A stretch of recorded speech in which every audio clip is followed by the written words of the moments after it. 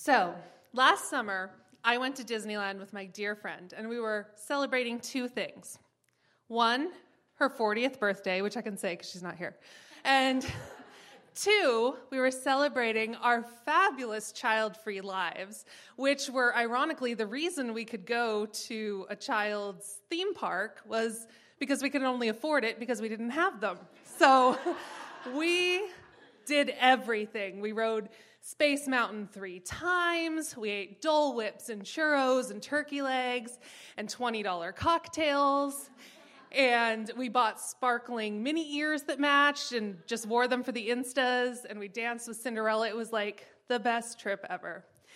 And on our last day, we sat on the shores of the fake Ferris wheel lake that you've seen in all the California commercials.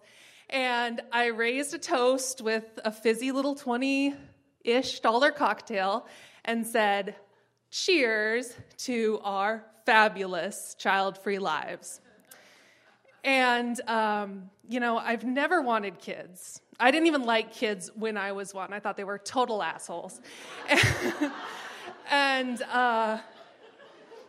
it's true. Not only that, but I've really resented the societal idea that a woman can only live a fulfilling life if she has children.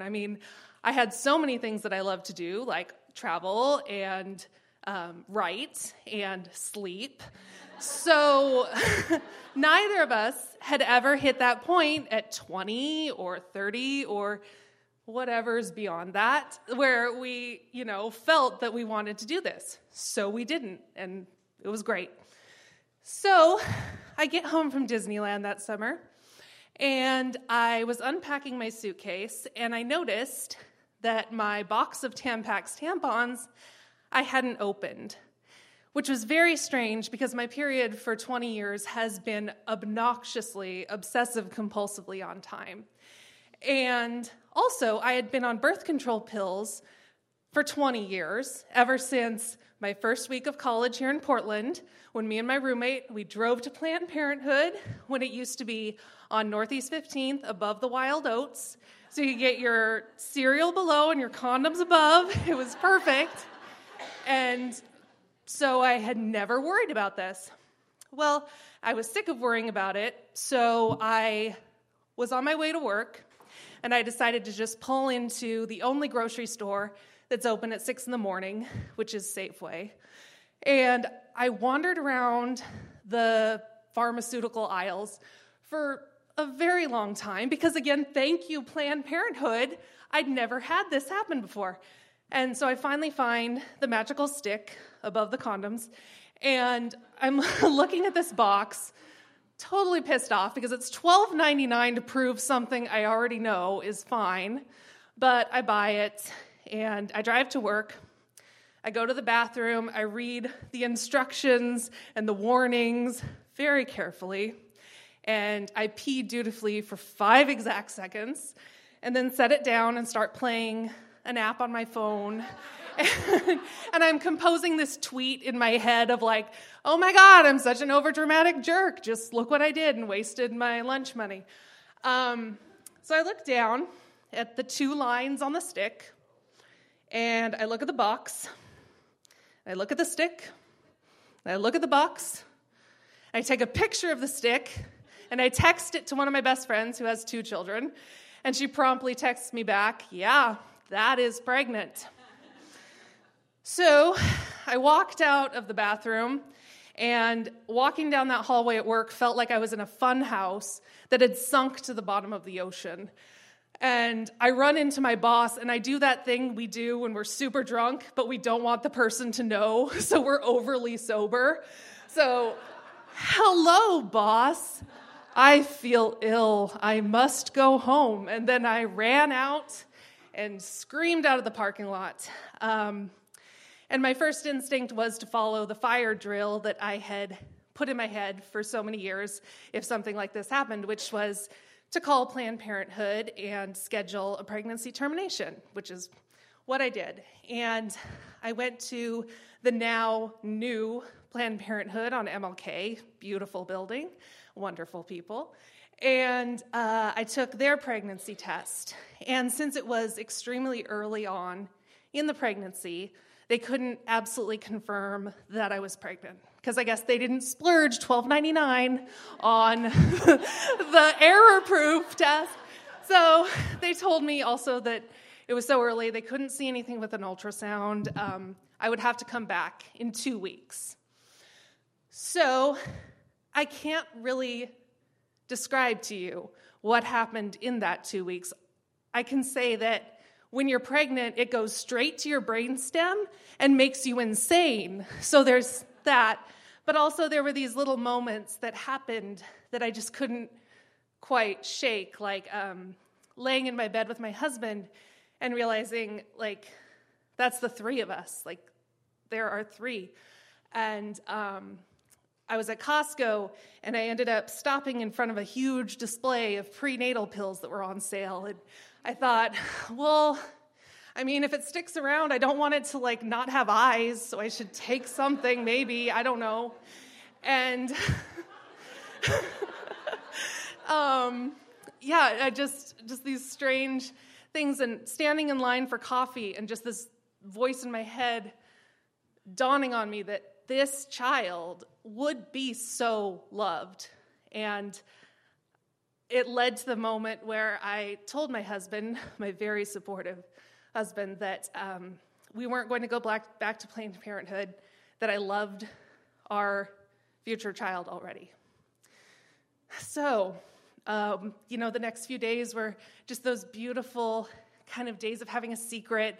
Like everybody's going to freak out because you're thinking they're going to throw a hell freezes over baby shower. Like, this was never going to happen.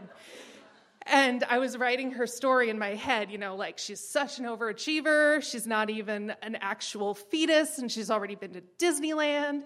It's so great.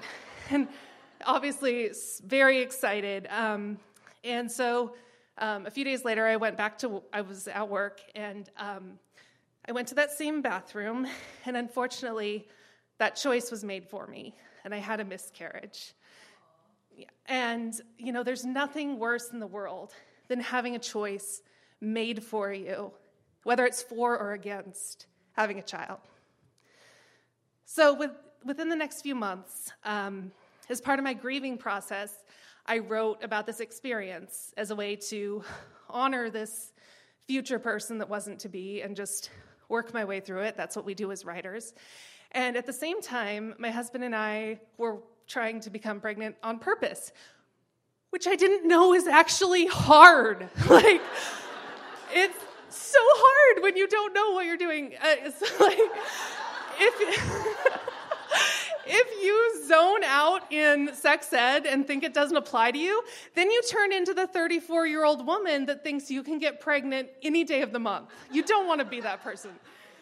So in January, I got word from an editor at a wonderful publication that they were going to publish this essay. And it went up, and it had the largest response of anything I've ever written by far, as far as people sharing it and talking about it and commenting on it and all those wonderful things. And 48 hours after that publication, I discovered that I was pregnant again.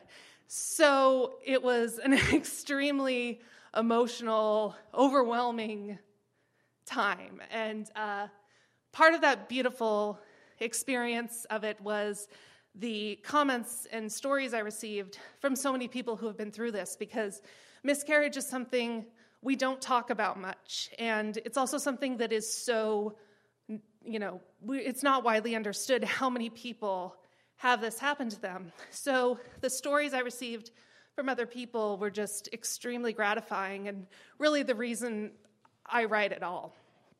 But it's the internet. So, of course, as a person writing about abortion as a healthy, normal option in their lives, there were other comments that were not so great.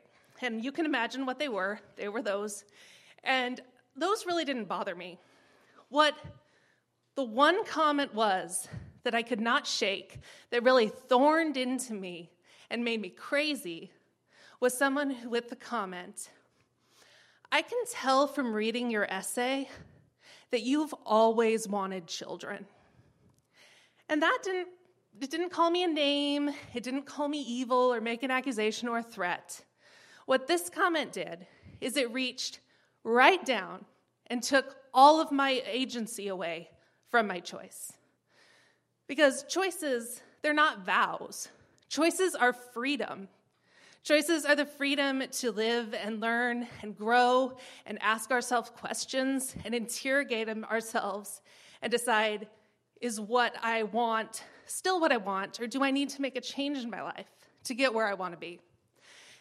And I have no question in my mind that if this very strange, unexpected pregnancy hadn't happened, I would still be going to Disneyland pretty much what I wanted, and still living a life where I was full and happy.